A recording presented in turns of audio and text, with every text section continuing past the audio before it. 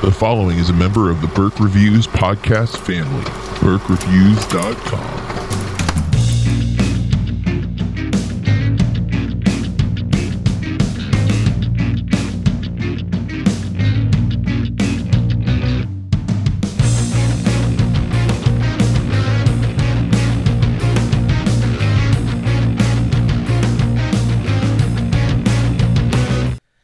Hey everybody, welcome to Burke Reviews Movie Club. I'm John Burke, and with me this week, as always, Corey Starr. Hello, hello. And how you doing, Corey? I'm so glad it's Friday. It has been a week. You know what? My week has been short. We were off today because it was Veterans Day, which we're recording on Friday, if that wasn't clear. And yet, last night I was so confused. I kept thinking it was Friday night, but it was Thursday night, and that was throwing me off like everywhere, just like left and right. I was so confused by what day it was because we don't usually get Fridays off. Usually we're like, if we have an extra day off, it's usually a Monday. So having a Friday really threw me for a loop. It didn't help that I've been sick all week, so my brain's already kind of fried. And then we had an emotional day yesterday. We had to put a family cat down. I'm so sorry. Yeah, it was much tougher for my wife. I'm able to kind of steel myself when I know something's coming, and apparently I am able to deal with it very well.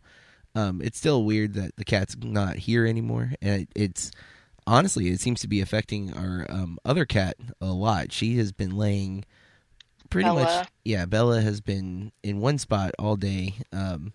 Seems very depressed, and it's kind of heartbreaking. More so to me, even because the other cat, we've had Rufus for a long time. He was an older cat.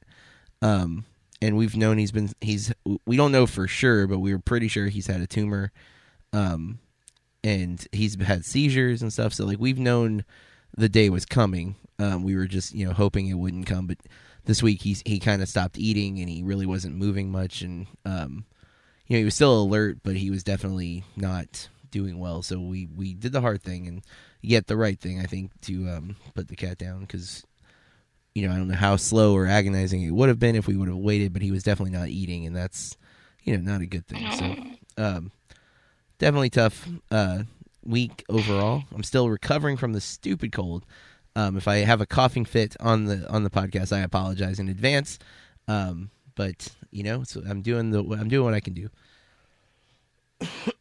Everyone has been sick. I'm like super scared because I swear, like, half the people at work are out sick, and it's been for a long time. I have never gotten sick so many times in my life. I'm just like, It's super viruses. We're all doomed. So, and next week on The Walking Dead. I'm kidding. Oh, God. We have, I did manage to go to Murder on the Orient Express today, though. Since I was off, my daughter and I went to the early show, and, it's not bad. It's not bad. It's not great either. It's right there somewhere in the middle. I enjoyed parts of it. I actually really enjoyed Kenneth Branagh's character, who's the lead. He's also the director, but he's the detective in the story, and he was great. Like just really entertaining. But the movie was fine. I'm planning on watching the original. I snagged that on Amazon for like $8 digital. Dang. So one I'm going to try to get to because the cast is pretty star-studded from the original as well. Sounds like it's the same plot, but I just want to see if it feels better. There were things that, like some of the sets, like there's clearly a callback to like the Last Supper. Like, there's a long table with 12 people at it, and I was like, oh, I don't know what relevance that has to do with this story, but okay. It was also weird. Like, there was a few of the, like, it was just like, where can we shoot this scene? Oh, how about we set it outside for some reason other than it would be interesting to shoot this outside. Like, it was random stuff like that. It felt a little too overproduced. But overall, my daughter and I both thought it was fine. It could have been a little shorter, though. It was like 2 hours and 5 minutes or something. But okay. Yeah. Have you seen anything recently, Corey? I actually have. I was waiting for this question. On Tuesday night, I went to see Daniel Johnston with his famous friend Spilt to Spill. They played as his backing band. And before the show, they screened the documentary about Daniel Johnston, The Devil and Daniel Johnston. I had never watched it before, although I've owned it since it's pretty much come out on DVD. Horrible person. Never made time to watch it, but it was amazing. I was like zoned in like the whole time. You're not a big documentary person, so that's good to hear. Yeah, it was interesting. It's been sitting with me since then. I mean, I feel like the Daniel Johnston is a musician that could have had a pretty big career, but his mental illness has kind of, you know, and he's had some pretty awesome opportunities, like, you know, recording with some of the members of Sonic Youth and things like that I don't feel like a lot of, you know, I don't know. So I just found it very interesting. I know nothing about this gentleman, but you know, that's cool. I'm always up for some music documentaries, so maybe one I'll add to my list. Well, this week on the episode, we're going to be discussing and reviewing Violet and Daisy, which Corey and I watched, and we'll be getting into here soon. And before we do that, we're going to discuss home video releases for November 14th, 2017. And there's a few, two that I've seen, one that I desperately want to see, and then three I don't know anything about, but they had such high Metacritic scores I felt we have to talk about. Plus, I think we might have found another documentary you'll want to watch on this list here. Oh. So the first is Charlize Theron's Atomic Blonde, which she didn't direct, but she stars, and I just feel like it's her movie. So David Litch directed, James McAvoy, John Goodman, Eddie Marsan, Toby Jones all have major roles in the movie, and cannot forget Sofia Boutella, who's also got some major scenes in the film. Oh yeah, and Bill Skarsgård is in it too. I forgot about that. I liked it quite a bit. It wasn't as good as John Wick 1 or 2, although that is David Litch was involved with John Wick 1. I think maybe 2 as well, but it's got some really great action. Charlize Theron was really good. I am a big James McAvoy fan at this point, so I definitely recommend checking that one out. I don't remember. Did you get to see that in the theater? I wasn't really interested. I'm sorry. But I pulled up David Lynch. His name is too close to David Lynch, so I had to pull up the IMDb. It's Leach. He was a stunt double for Brad Pitt 5 times, 2 times for Jean-Claude Van Damme. Can we please talk about that? Well, I don't know much about it. And now he's directing movies. Yeah, he was. That's why he's so good with like the John Wick stunts and stuff. Actually. Because he is a stuntman, so he knows how to frame it. He knows how to shoot it, and that's why you get such great stunts in all 3 of those movies, actually. But yeah, I didn't know who he was before John Wick, and that was even. I don't think he has full credit on John Wick because he was, a stuntman first. But he's proven himself, and he's getting to do these action movies now. That's awesome. Now, the next movie, I don't know if you've heard of this or not, but it got a lot of buzz from one of the festivals. I don't remember if it was TIFF or I don't think it was Sundance, but it's Brigsby Bear.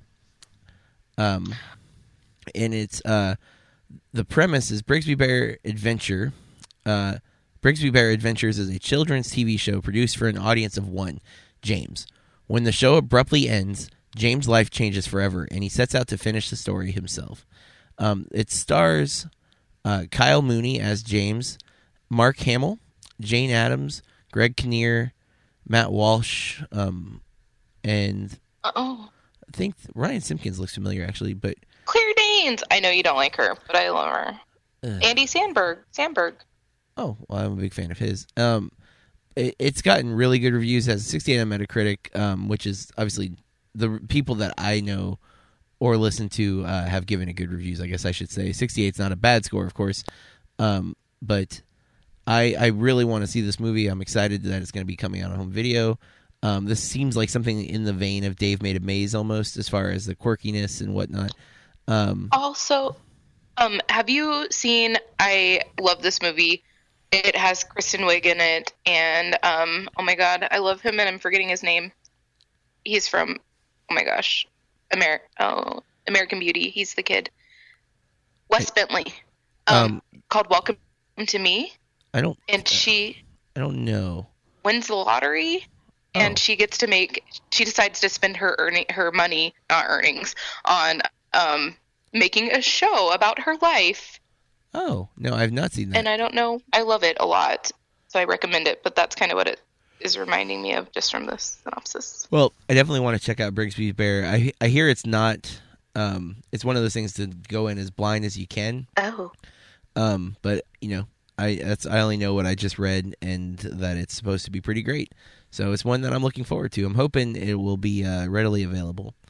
I'm going to skip ahead a couple to the other one that I've seen, and that's Wind River, directed by Taylor Sheridan. I loved this movie. Really, really blown away by it. Taylor Sheridan wrote Hell or High Water and Sicario, and this is his directorial debut, and he still wrote this film as well. Stars Jeremy Renner, Kelsey Asbill, Julia Jones, Tio Briones, Graham Greene, a name I'm not going to try to pronounce, and Elizabeth Olsen, who I know you generally don't like, but I got to say, in this film, she is really good, and I definitely think you should check this out. Our mutual friend and friend of the podcast, Brendan, also enjoyed this film quite a bit, and I barely got to get to the theater to see this. It did. I ended up driving up to Davenport to check this out, but it was worth it. I enjoyed it very much. There is one really tough scene to watch, though. I won't say what it is, but the beginning of the movie will allude to what scene I am talking about when you watch it. I already have a feeling anytime you say that, I already just know. It's not a dog being killed. No, Okay. not that at all. Okay. It starts with the letter R. Oh, yes, correct. Yeah. But it is it's one of my favorite Jeremy Renner performances. Yeah, it's Sheridan's got a really good perspective. I've liked all three of the films that I mentioned that he's written. Sicario, Hell or High Water, and then Wind River so far. So I highly recommend. That's got a 73 on Metacritic. Now we're going to get into three movies that I know very little about, and we're going to be basically just talking about them because they're coming on home video, according to Metacritic. I'm trying to spell this one so I can even look up what it is. Harmonium? I think it's pronounced Harmonium. Yep, there it is. Listed as a 2016 movie. It's a Japanese film. 84 on Metacritic, though. And Toshio hires Yosaka in his workshop. The old acquaintance who has just been released from prison begins to meddle in Toshiya's family's life. It's a drama. It has good reviews. I'm not familiar with any of the actors, but I don't know how to pronounce the director's name either, and I don't know any of his movies. But it's coming out, and it has a really high score, so I'm intrigued by it. I'm trying to expand my foreign film viewing, so it's one that I'm kind of, it's caught my attention since I've not heard of it. I'm sorry to put you on the spot. I guess you have nothing to add to that. Well, I think I'm not really sure exactly how Metascore works, total honesty, but I do see the 84 Metascore, and I see that it has 46 critic reviews, so I feel like it's very positive, yeah. That's a very, like, because all of those critic reviews would go into the Metascore, right? Correct. Metascore is an average, so like it's basically like your grade in school. So like if all of your assessments were, you take 20 tests, and then they add all the together and then divide by the number of tests, and that's your average. So it's closer. I think that's a really great score. 84 is very hard to get in Metacritic because that means almost every critic gave him something in that gave the movie something in that ballpark, or you would have to have extremes like 100 and then maybe like a 60 or something to average it out.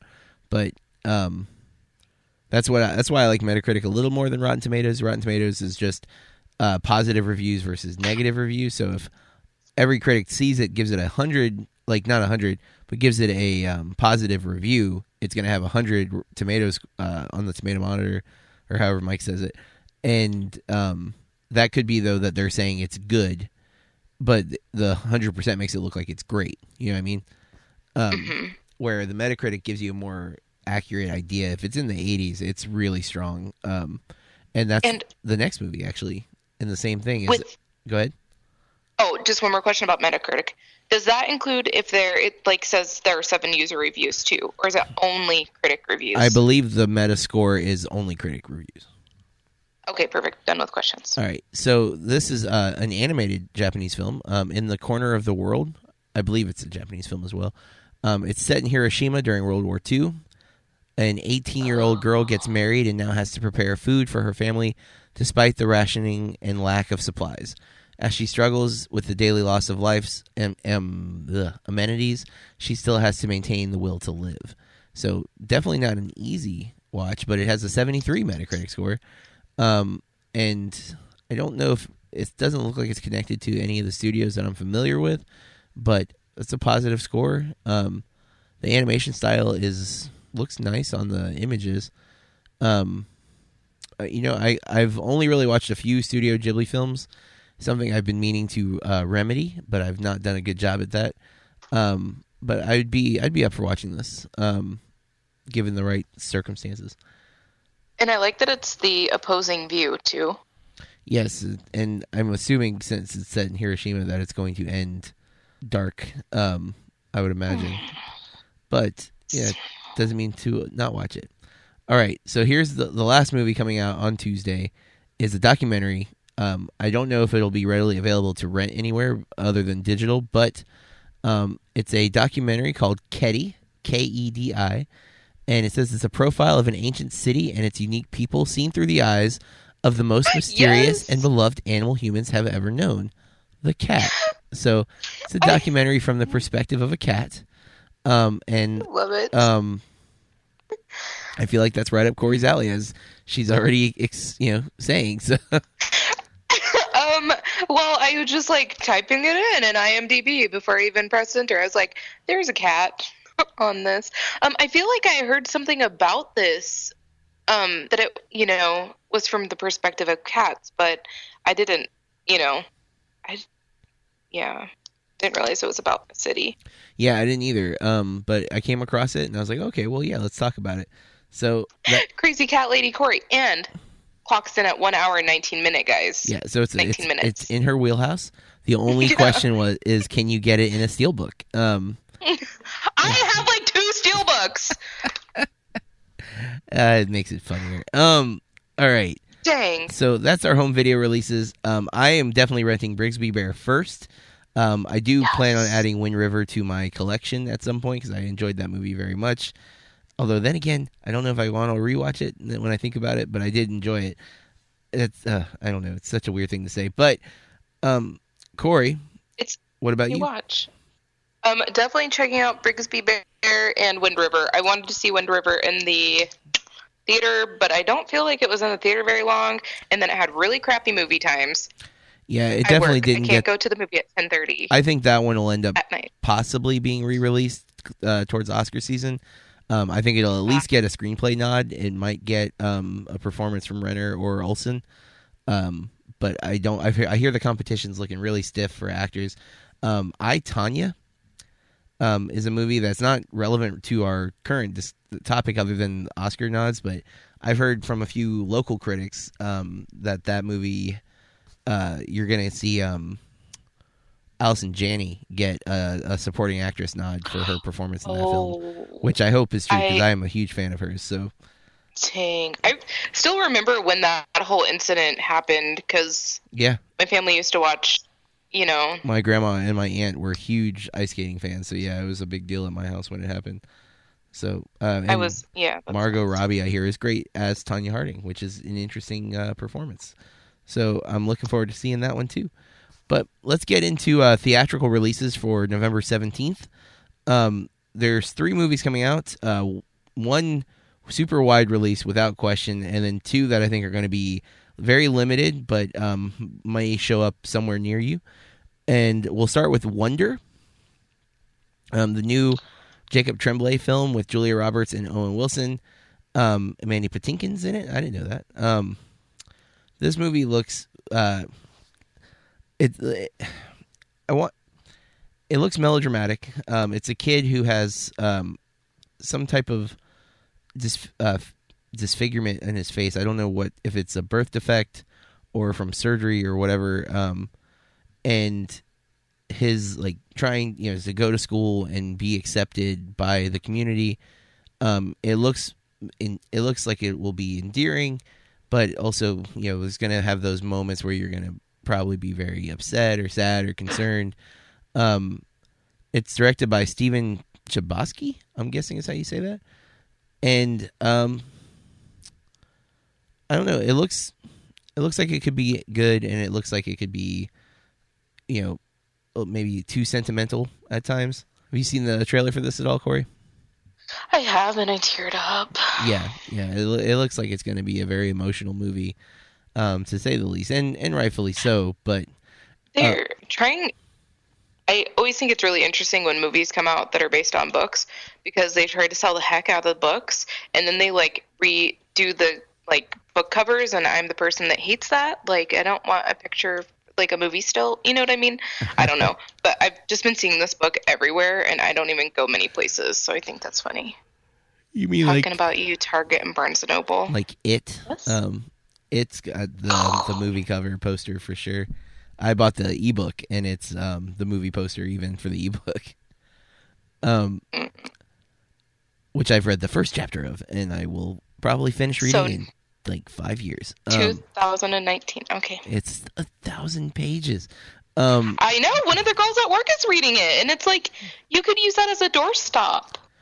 Yeah. It's huge. Mine's an ebook, so I can't. But the next movie is an animated movie called The Star. A small but brave donkey and his animal friends become the unsung heroes of the first Christmas.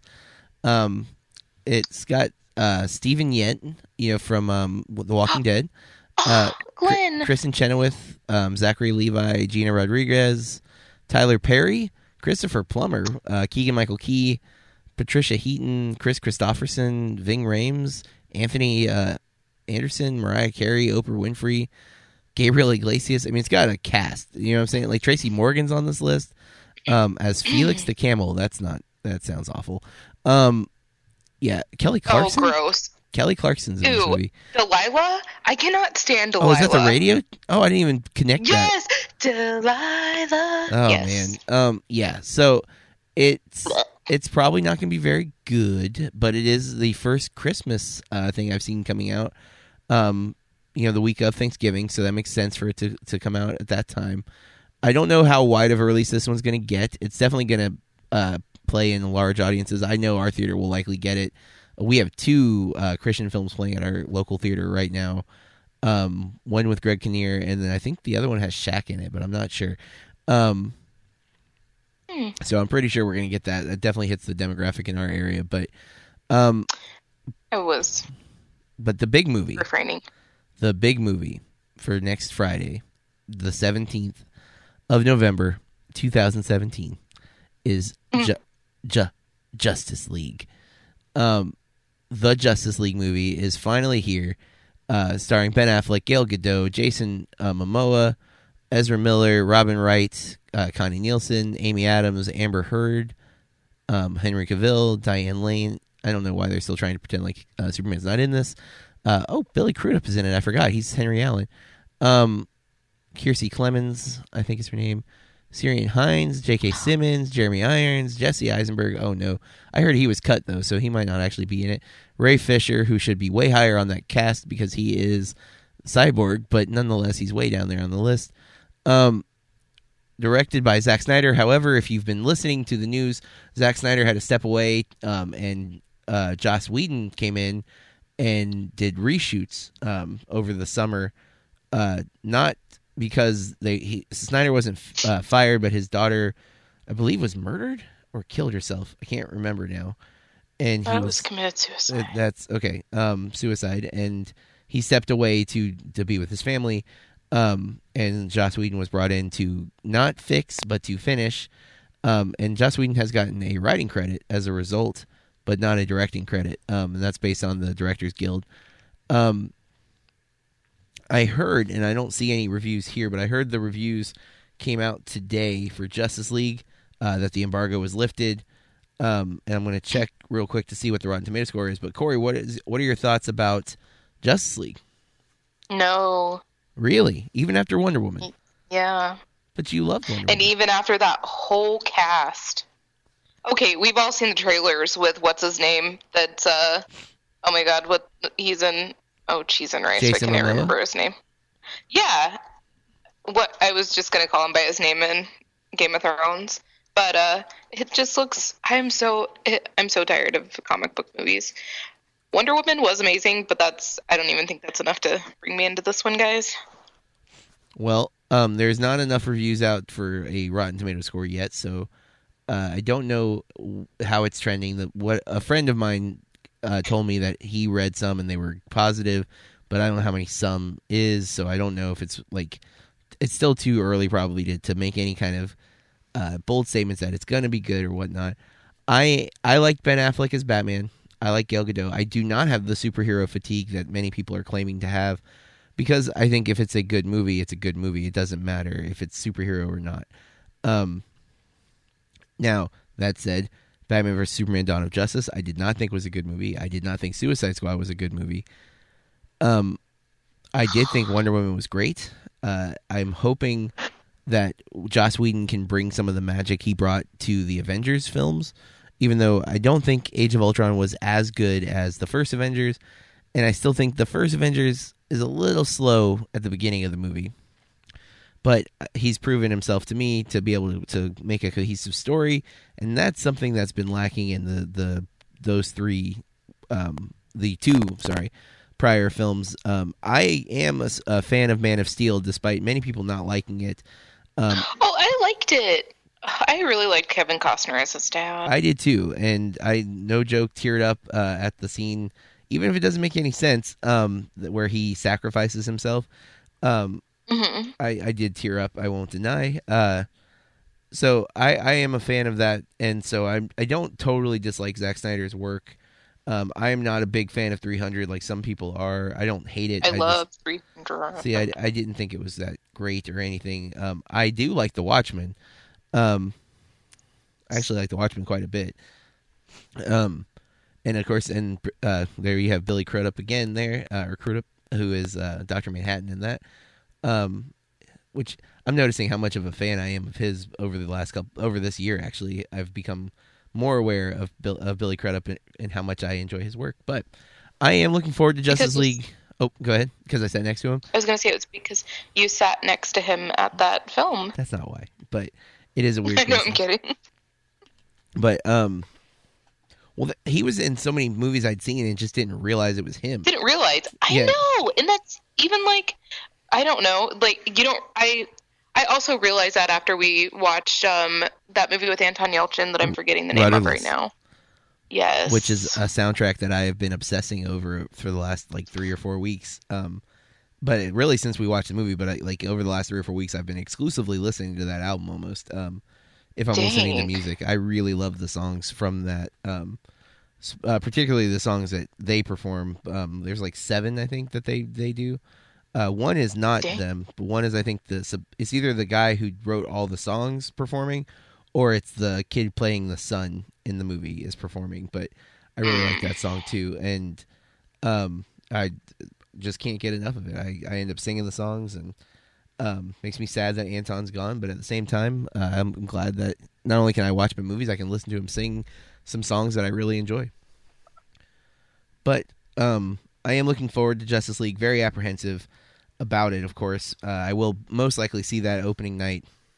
I will probably see Wonder. I don't think I'm going to see The Star unless my wife wants to see it, in which case I will go, because she is feeling the Christmas spirit already, and if she's up for that movie, I will go. So definitely Justice League, probably Wonder, and The Star is up in the air. What about you? You going to see any of that? I'm probably skipping all of those. But Wonder said you said it made you cry. Like, you should go check it out. Give it a chance. Maybe. Yes. I have a hard time going into public, guys. After I get home from work, I'm just done. Well, you got to get out there. Because, like, Taylor and I went and saw Murder on the Orient Express today. I was about to abbreviate it as just Murder, and I was like, that doesn't sound like a good thing to take your daughter to. So, oh, no. We got there not late. We still had like 10 minutes before the movie was supposed to start. but we had to wait in line.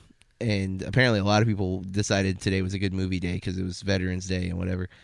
And it was packed at 1 o'clock on a Friday. Dang. With mainly old people. Like, definitely the target audience. Probably most of them saw they probably saw the original in the theater. And so, it was fairly crowded by the time we actually got in. And we missed 10 minutes of trailers or so, but we still saw a couple new trailers that I was excited to see. They released the Alicia Vikander Tomb Raider trailer based on the popular video game franchise. Yes. She looks like the current version of Lara Croft from the newer game. And then I got to say, I was very excited to see that Nick Frost has at least a small role in Tomb Raider, and I think the villain is Walter Goggins. Yeah, Walter Goggins, or Walton Goggins. I always mess up his name, but I have become a really big fan of his, particularly from Hateful Eight. But I'm looking forward to seeing it. I was surprised because the last, video game movies are always hit or miss. The first Tomb Raider movie is not good. The second one was worse, and so who knows if Alicia Vikander is such a great actress, so I hope it's good. Impressed that you saw the second one if you didn't like the first one, but I love her too. I don't remember. I may not have seen the second one all the way. I definitely saw it, but I think I was young enough where I was like still hopeful that they would make video game movies good. Yes. Yeah. So. And now you're a little bit older and much less. Yeah, not enchanted. Much more cynical about video game movies. Mainly because, again, the plots don't always lend themselves to being adapted. Like Assassin's Creed, the way they did it, at least, did not work. But enough about what's coming out. Let's talk about the movie we watched this week. Violet and Daisy is the film Corey selected for our viewing this week. And I had to do something that I've not done for this podcast in order to talk about this movie, and that was do some research on how to say Saoirse Ronan's name. I think I said it right now. I watched the video where she was apparent, because I'm not the only one who has a problem with her name. No, I had to look up a video too. I thought it was Saoirse. Oh, it is Saoirse. I knew I was going to screw it up. Saoirse like inertia. Okay. That was her rhyme that she used to help people. Saoirse like inertia. Saoirse Ronan, who plays Daisy in the film. Alexis Bledel, I guess, is Violet. James Gandolfini is the guy. Danny Trejo. I didn't realize he didn't have a name until just now. Danny Trejo is barely in this movie, but he's Russ. And then Marianne Jean Baptiste is also barely in this movie, but she plays number one. And I think everybody else is kind of not necessary to name. Although Stu Large Riley I did recognize from Kick-Ass. But yeah, that's the cast. It's directed by Jeffrey Fletcher, and also written by Jeffrey Fletcher, who looks like he wrote Precious. And that's the only other big name movie I think he has that he wrote. Yeah, Precious was his first, and then he did this, and he's directed this and a movie called Althea that is yet to be released and or have a release date, so may not ever come out. It does have a poster though, so that seems to say it's got something going on. But Violet and Daisy, let's read the synopsis. Two teenage assassins accept what they think will be a quick and easy job until an unexpected target throws them off their plan. All right, Corey. What made you pick this particular film? So I don't really know. There was just something about the synopsis. I was like, that sounds very intriguing. And also I have Tribeca shortlist, and I've been trying to utilize whatever services we have for our movie club. So I just went through and took down a bunch of, I've only seen Saoirse Ronan in a couple of films, and I haven't even seen Brooklyn. So I know. Really? I want to see it, but I keep not watching it. I know. I hear it's great. It is? So I wanted to see more of her work. And the only thing that I can remember seeing Alexis Bledel in is Mad Men, and I really liked her in that. And I love James Gandolfini, and I miss him. And I am sure that sounds super weird and cheesy since he's a celebrity, but So I was really interested to see them in a film together, and also with this type of plot. Yeah. Okay. So that's it. I had not heard of this. In fact, I didn't realize how much she's been in. I kind of thought Brooklyn was her first movie, and I'm like, oh crap, no, I've seen the Grand Budapest Hotel. I didn't realize she was Agatha in that. She's the baker. Yeah, that's, I guess Agatha's her name, but yeah, the baker's daughter. I did not see The Host because if I'm not mistaken, that's written by the same woman who wrote Twilight. So poop on that movie. Oh. Um, I liked her in, I think it's The Lovely Bones. is she? Oh, she is in that. I have not watched that. That movie looked like it would be way too sad. It was heavy. Yeah. And she's in The Way Back, not The Way Way Back, but The Way Back, which is why The Way Way Back is called The Way Way Back, because they came out within a year of each other. And The Secret World of Arrietty, I remember hearing, but I never saw. And then Hannah, I guess she plays Hannah in that, which I did not know. So, and that's really want to see Lady Bird. I am going to see Lady Bird on Wednesday. In fact, Oh, and she was in Lost River, the movie that. that's the VHS game thing, right? Or like the DVD game or something like that. No, that movie was horrible. Okay, that's something else. It was the one that was directed by Ryan Gosling. Oh, well, it's on my list to watch. I didn't know. I didn't Has remember Kristen why. Hendricks. Oh, and Matt Smith? Matt Smith. Yeah. It wasn't as bad as everyone made it out to be, because apparently, I don't remember if Brendan told me or if I read it somewhere, that apparently it was getting booed at some festival or something that it played at, and I was really nervous going in to watch it, and I didn't feel like it was that horrible. Also, I like seeing places that I've been in film. Oh, So, okay. Well, I was going to say another movie she's in right now, but I feel like I was rude and interrupted, and I didn't mean to. no, go ahead. Well, she's in Loving Vincent from this year. I don't know if you've heard about this movie, but I want to see that. It was just at our Polk Theater here in Polk County, and I didn't get to it, and I'm very disappointed because it's supposed to be fantastic. It's a biopic about Vincent Van Gogh, but they filmed it and then they painted over it in Vincent Van Gogh style. So it's a live action movie that has been completely painted, and it's supposed to be not only just gorgeous but great. Like, it's supposed to be a really well written story, and she's apparently in that. I don't know how big of a role, but she's listed in it. So, and then Lady Bird, as you mentioned, which is supposed to be excellent. It's Greta Gerwig's first directing. I think it's either her follow up or her first solo directing movie, because she's worked with oh boy, I'm gonna forget his name, Noah Baumbach, several times. So, I am a big fan of her. Saoirse Ronan. I will one day get that.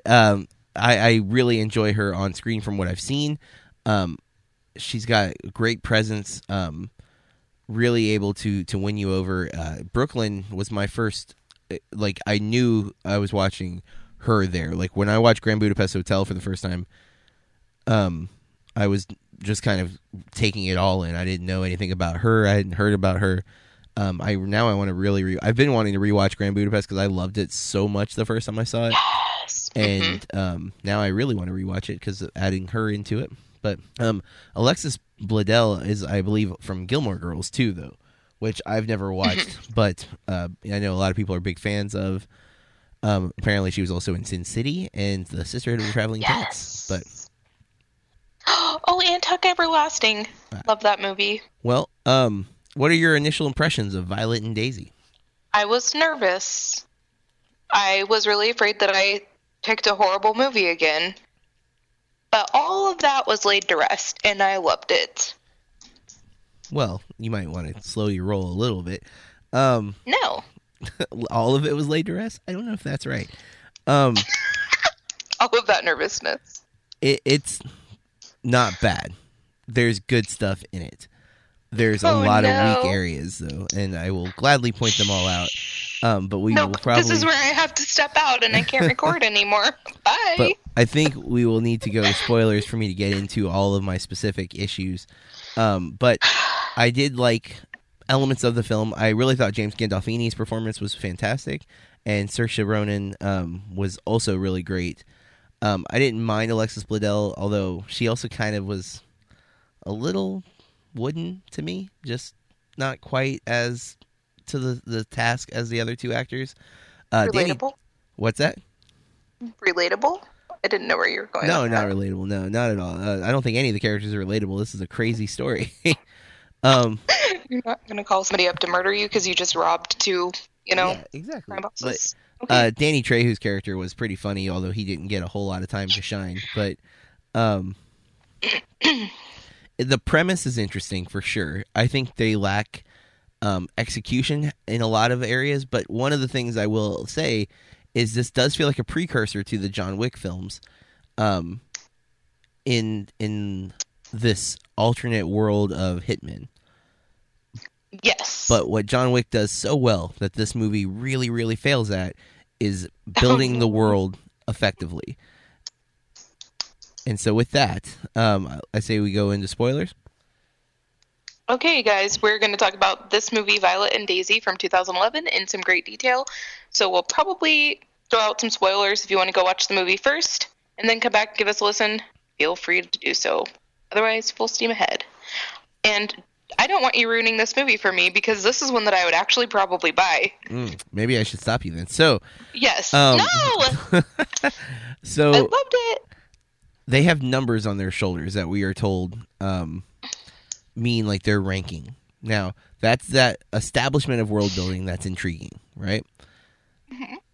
It doesn't go farther than that, though. We meet number one, who is a legend, and number one doesn't do anything, so I don't really know why we meet her. In fact, that's kind of my issue with a lot of the movie. Nothing that is kind of set up really ever pays off. Yeah. There's a few things, but not sufficient in my idea of storytelling.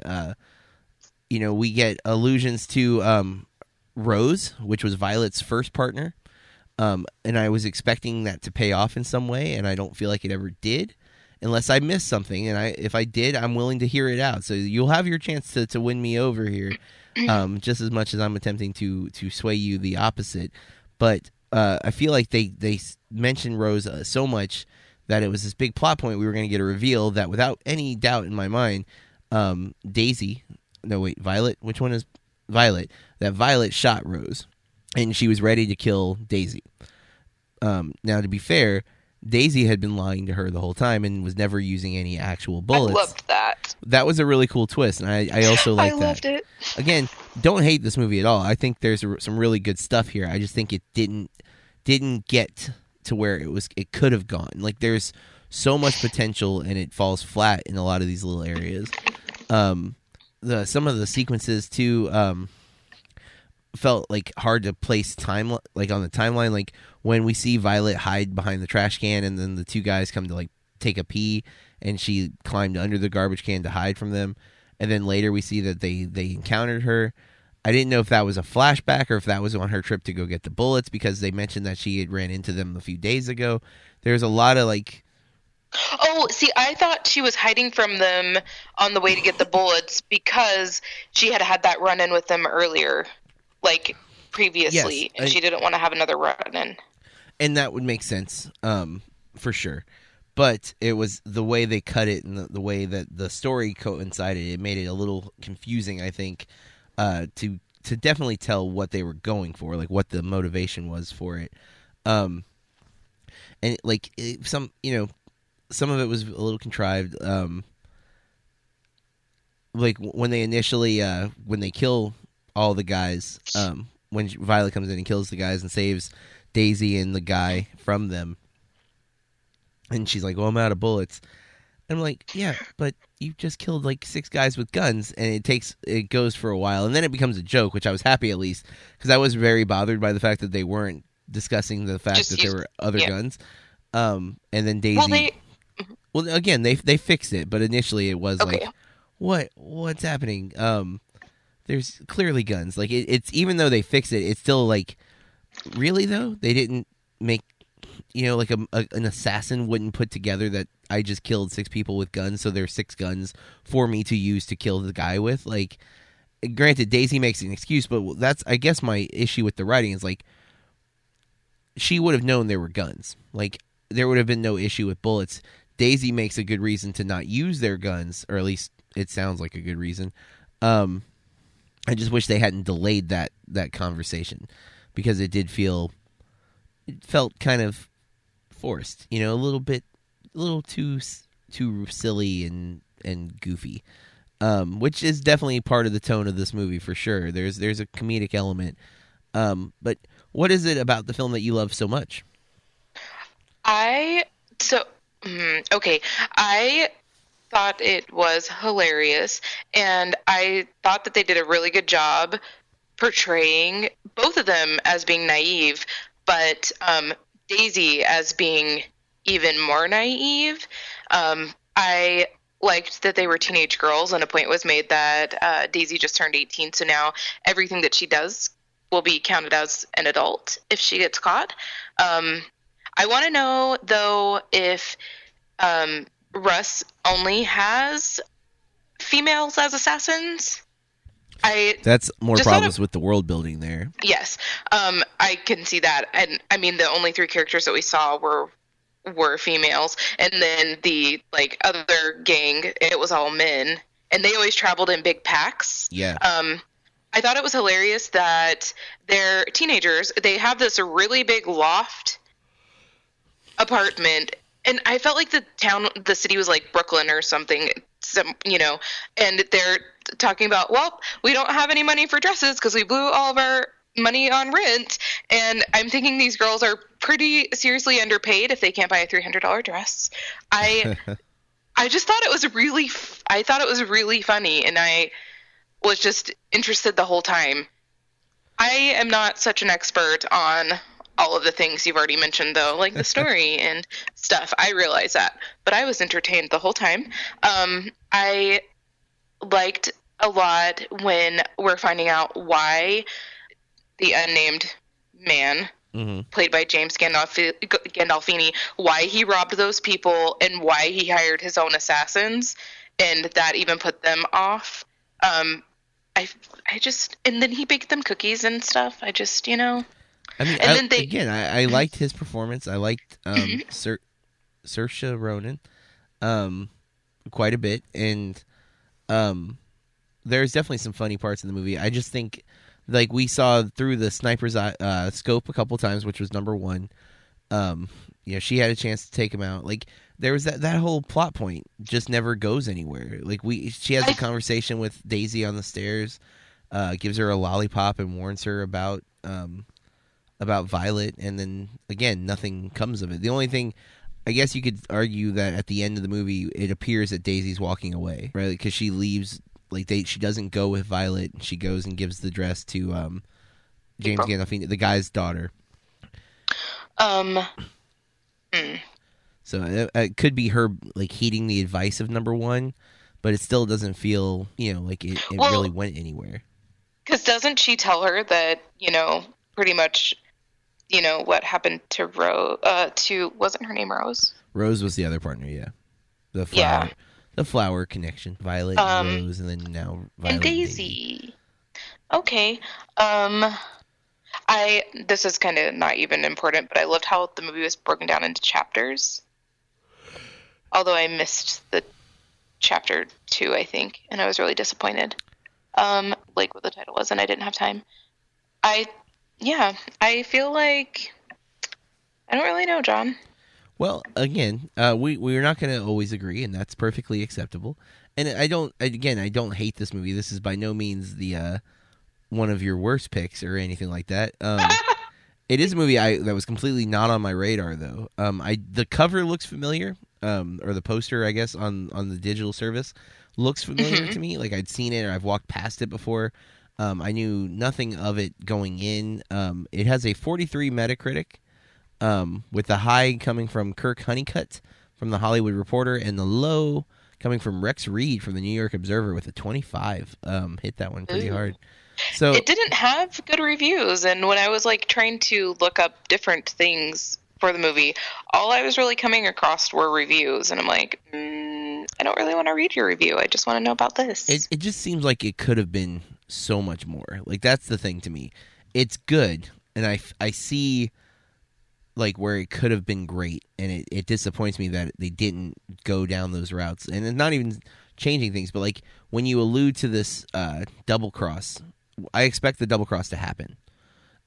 Especially you give me a double cross that could really backfire, because let's say Violet pulls a gun on Daisy.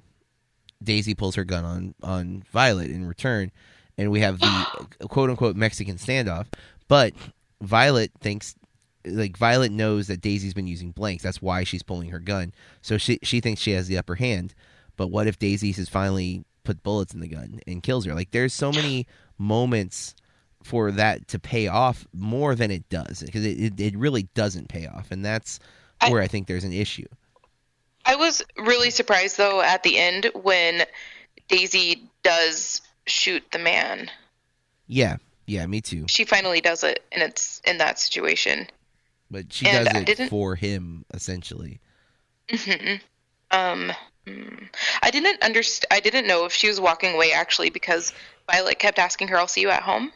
Yeah. Would you like me to take her back home for you? But she didn't. No. And yeah, because she was giving it away.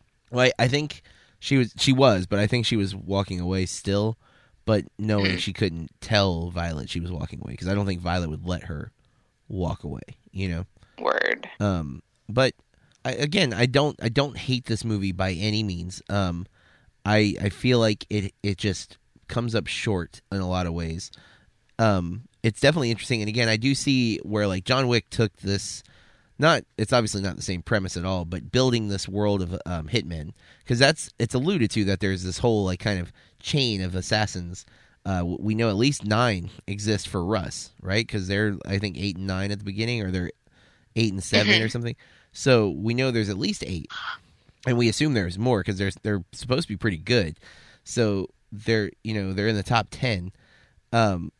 So I don't need to see all of them. I'm not saying that's not the idea, but you start to build a world and then build it a little more. Like, lay on some purpose. If you're gonna build the world, there needs to be a reason for us to know about it. And so number 1, you bring in number 1, make number 1 do something. Make one of them kill number 1. Give me something with the world you're building. Don't just hey, it's here, but it doesn't matter. It's irrelevant to anything we're doing in this movie, because if we don't need those things, then don't. Like, the gold coins in John Wick is a great example. We see them. We're never really 100% explained how you get them or whatever, but we see what they're for, and we know how and what they're worth. Well, and even that is inconsistent, because he buys a drink with a gold coin, but he also pays 12 guys to remove all the dead bodies from his house with the same gold coins. So is a drink and a removal of a dead body equivalent? I don't think so. But of course it is. But I'm not saying that movie's perfect either, but I know why it's there. I see why they included it, and that's the thing I think I have an issue with this movie is you have the stuff, but why? Is it just to have stuff? Because then it's fat that could be trimmed and maybe something more important or something useful put there, instead of it just being something to prolong the guy's death. Because that's what really, like, and there's some twisted stuff in this. When she takes the shower on top of the dead bodies. Yeah, that was a little unexpected. Holy cow, that was so twisted. and unexpected is a good word, because nothing about her character. I mean, well, I guess the part after they kill the guys and then they jump on their bodies for the internal bleeding, that's pretty messed up. I don't know. I was a little shocked by. Okay, I was more than a little shocked about her getting in the shower and doing all that. But then the internal bleeding, I was just like, what? They're just jumping on dead bodies, guys. And I was even more surprised though, like, that Daisy did it, because she hasn't been killing people, but apparently is okay with dead bodies. Like, yeah. And it was just like they were jumping on a bed, no big deal. Yep. And in the story when Violet's at the hardware store and the robbery goes down and then the cop gets shot in the badge and the badge lands on her shirt, like, I felt like this was supposed to like kind of be comic bookish. It definitely has that feel. I don't know. I didn't feel like it all needed to necessarily make sense. Well, and I'm not saying that scene, like, it's obviously the chances of the badge getting shot off and landing. That's getting into reality. This isn't reality. I'm fine with that, but the story felt like a lie to me. Like she was telling a lie to Daisy, and we see the flashback as she's telling the lie, but then that's it. And so, maybe it's not a lie, but it sounded like a lie. Because, like, she hesitates when Daisy asks her about the badge. She's like, oh, well, and then tells her about the robbery, which we saw initially, right? Like, we saw the robbery happen. We cut back to Daisy, and we don't see the robbery follow through. Then we get the story from her. I feel like there's something there that we didn't get. You know, like, maybe she killed the cops and then didn't want to tell Daisy that because of the heat that could be on them. Like, you know what I mean? Like, there's these things that I feel like could go a different way, or they alluded to this other thing and then we just never get there, or they don't pay it off. And maybe that's the intention. Maybe they wanted us to be like uncertain about Violet the whole time, because there's definitely that element. Violet seems way off kilter, but I would say I'm going to go decent watch for Violet and Daisy. It sounds like you're going much more positive. I am doing Not Quite Golden. Pony Boy. Okay, that's not so. As long as I don't think it's deserving of the must see rating, but I could see that especially if it clicked for you.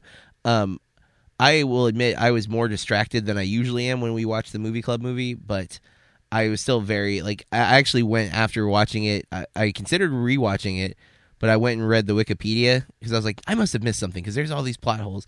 And I read the plot. I'm like, oh no, totally was right. There's nothing. The number one character was the most upsetting part to me because I really felt like it was an unnecessary component.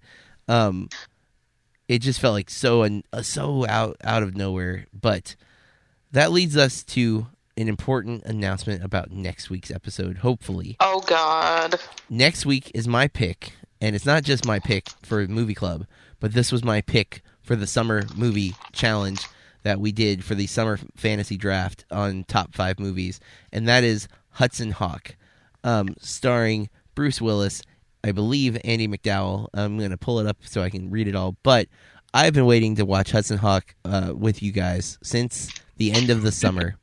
And since Mike is going to be on Thanksgiving break with me as well, I believe he is 90% committed to this.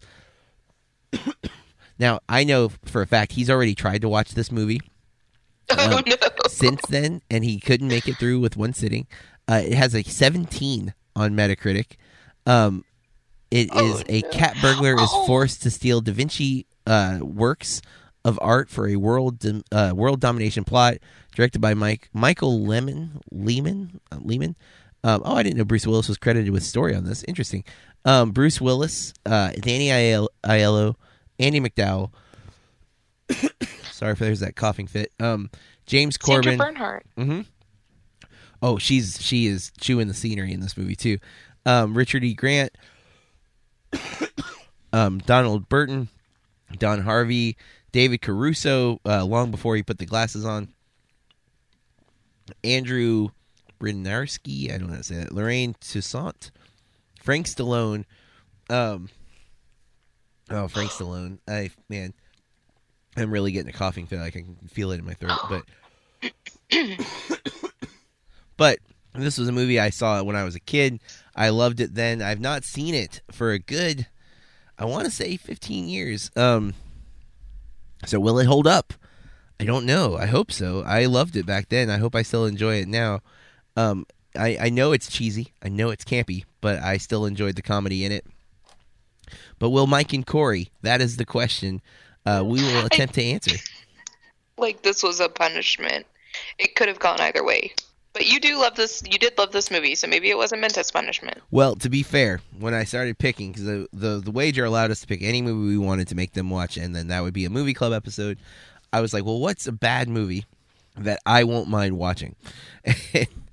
This one was like, oh, wait, as much as I've talked about this movie and Mike has made fun of me for liking this movie, it made perfect sense to be the first summer wager pick. So we will be watching Hudson Hawk. We would love to hear your comments on Hudson Hawk or on our podcast.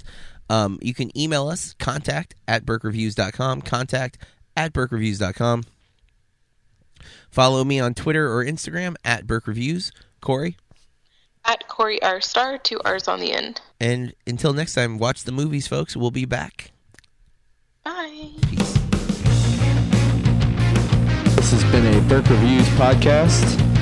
BurkeReviews.com.